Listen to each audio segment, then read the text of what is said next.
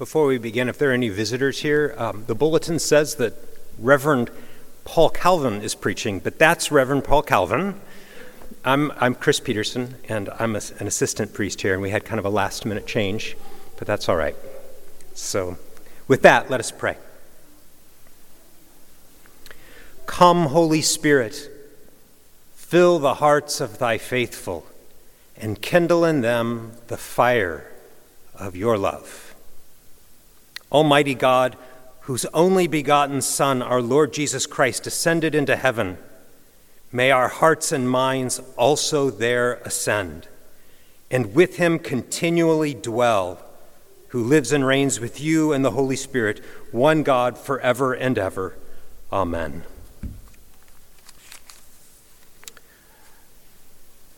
So, this week is the week of Ascension. Last Thursday was Ascension Thursday. 40 days after Christ's resurrection, he ascended into heaven, and we have these 10 days in the middle where we're waiting for the coming of the Spirit. Christ is not here. And I have to confess to you that through a lot of my Christian life, I didn't really know what to do with the Ascension.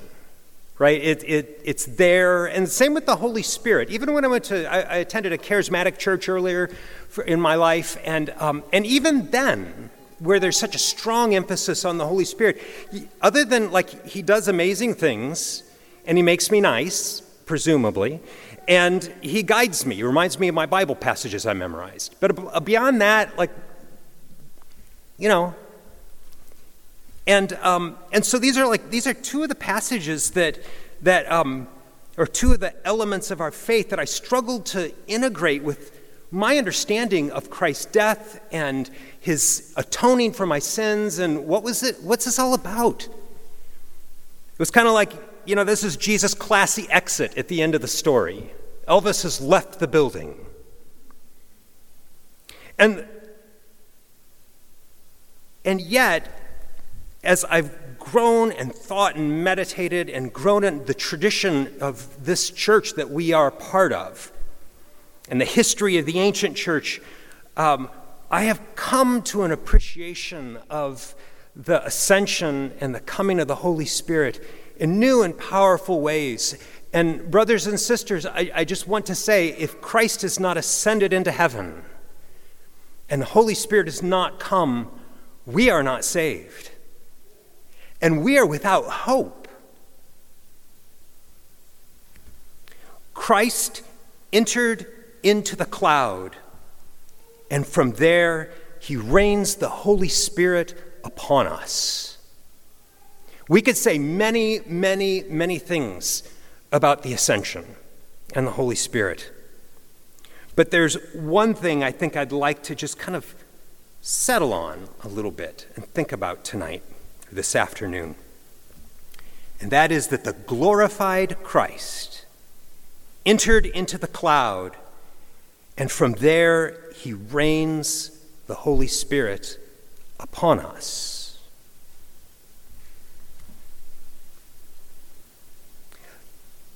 The Exodus, the book of Exodus, has the gospel written all over it.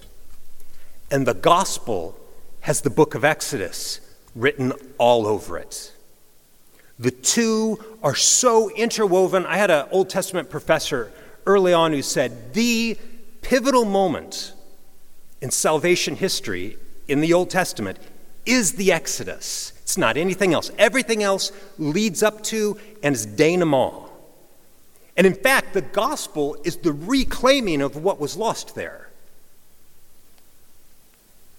The gospel is written over the Exodus, and the Exodus is written over the gospel. And in the Exodus, God is in the glory and the fire, and he's in the cloud. From beginning to end, starting with the burning bush where Moses sees God in a consuming fire, to the very, very last verse. The very last verse of the entire book of Exodus, where the camp of Israel is set up in a square, each tribe in its own square, and then the whole nation is in a square. And in the middle of that is the tabernacle.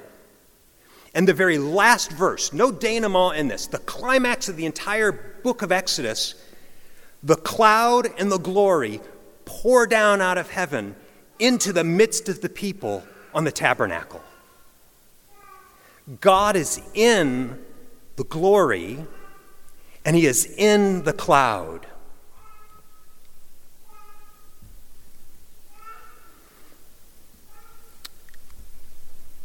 When you see the cloud and the glory in Exodus, it means God is there. And that means something for us, too.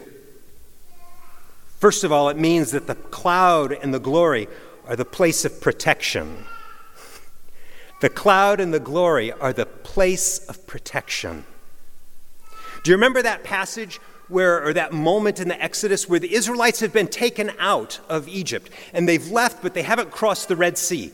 And they're standing there right there with the sea in front of them, and Egypt is behind them, and all is good until the Pharaoh changes his mind and he comes after them.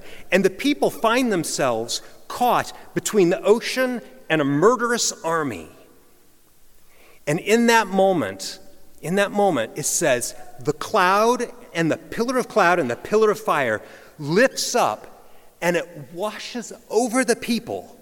It like passes over them. It's almost like a second Passover.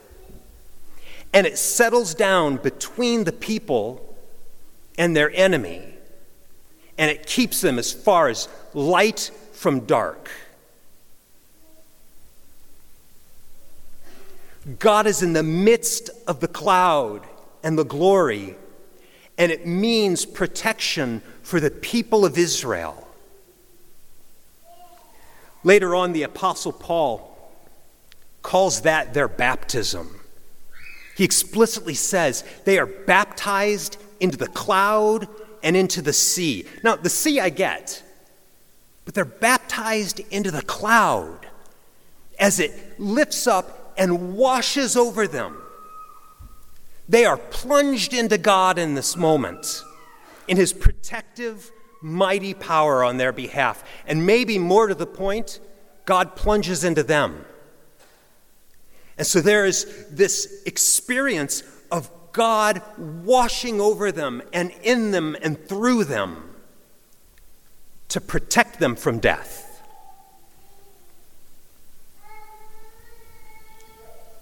And Christ, the glorified Christ, entered into the cloud, and from there he reigns, God's Holy Spirit of protection upon us. The song we sang just now, the Magnificat, the entire theme and emphasis of that Song of Mary is that God protects the humble and brings low the powerful. That God, the rich are brought low and the hungry are fed. As the richest country in the world and the strongest country in the world, that humbles me as a citizen of that country. God protects. And what is more, the fact that Christ ascended into the cloud and pours out that Spirit upon us means that his hand of protection is upon you. We have been looking a little bit at 1 Peter throughout this past season, and today he says, don't be surprised when the fiery trial comes upon you. Don't be surprised. It should not be a shock to you. Be prepared. This is what will happen. It'll start with us and it will spread to the whole world. That's not the way it was supposed to happen, is it? I thought we were supposed to come out nice and clean and easy. We're saved. Oh, he says, don't be surprised. And then at the end, cutting to the chase, he says, therefore, let those who suffer according to God's word or God's will entrust their souls to a faithful Creator. And he dwells in a glorious cloud, and he rains his Spirit upon you, and he will protect you.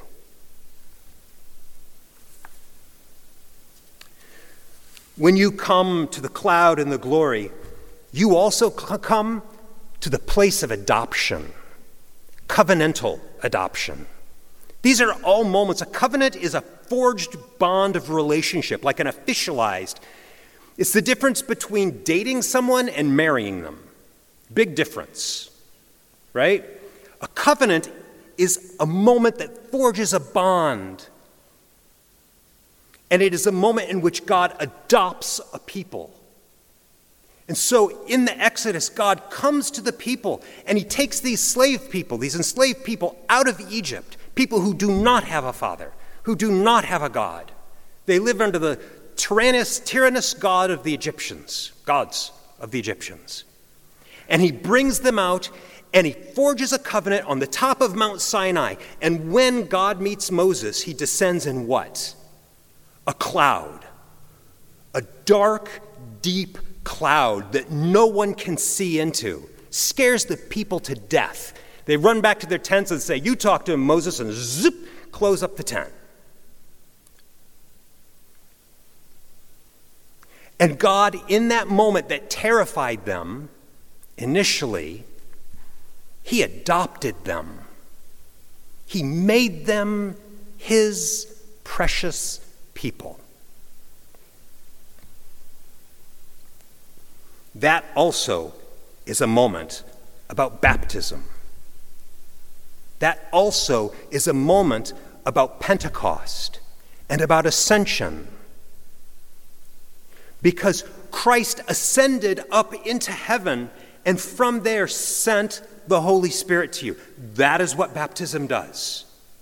It fills you, it washes you, it cleanses you with the presence of God in the name of Jesus and with the Holy Spirit.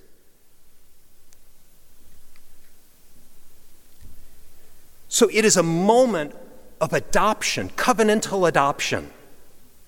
The Apostle Paul says that the Holy Spirit, he actually even calls the Holy Spirit the Spirit of adoption. Friends, once you were not a people, but now you are the people of God. Once you were without a family, but now you are the family of God. You belong. You have been redeemed and adopted because the glorious Christ went into the cloud and rained the Holy Spirit upon you, the Spirit of adoption.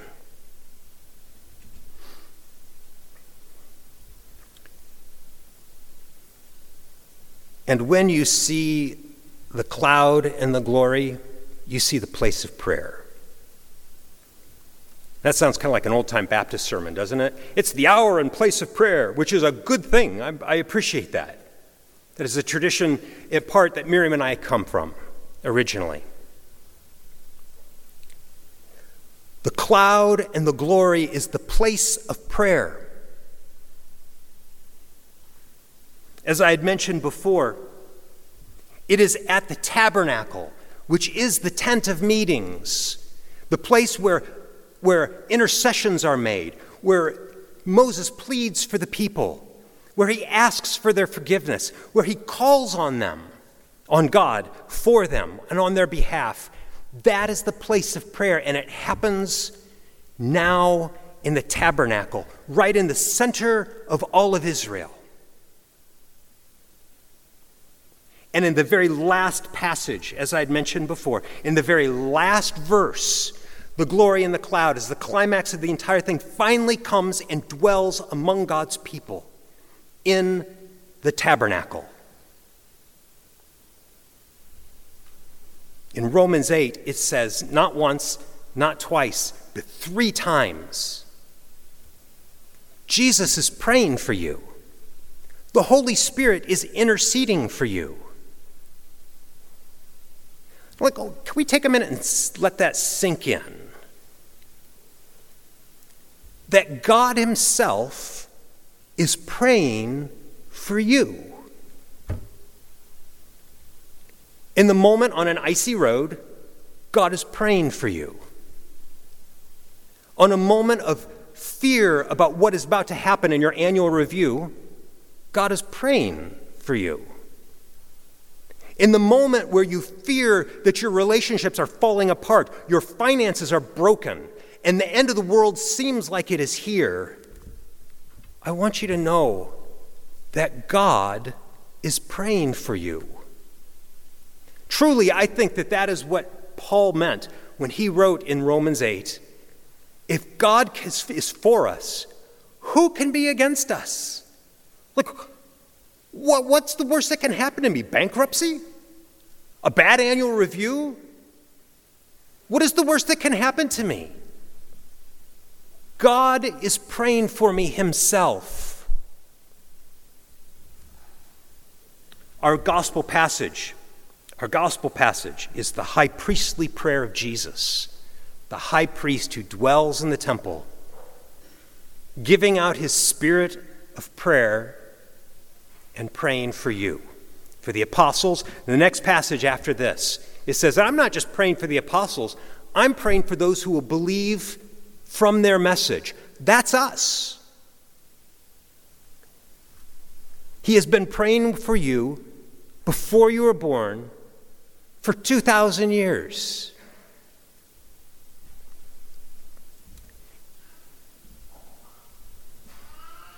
I believe that if I can truly hold on to those things, if I can truly hold on and wrap my mind around the fact that God wants to protect me, that God wants to adopt me, and that God is praying, that God has adopted me, and that God is praying for me, that I think we can face anything. No matter how much hardship, no matter how much pain, no matter how much fear.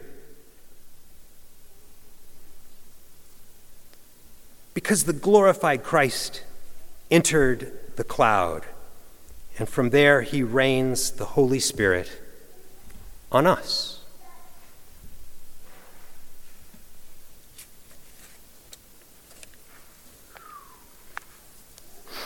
There are humbling moments in life, humbling moments that are hard to come to grips with, hard to walk through, hard to understand. I don't have any of those answers for you. The answer I have is that Christ is at the throne of God, and his Spirit, by his Spirit, he is here. He is Jacob's ladder, top to bottom. Top to bottom. And so, Church of the Redeemer, this Ascension Day, as we find our place again and again, continually, day after day, upon that ladder of him who has ascended into heaven but dwells here on earth by his Spirit, let us continue to hold fast. Hold fast. For he rains his Spirit upon us, and his glory and the cloud always envelop. In the name of the Father, and the Son, and the Holy Spirit, amen.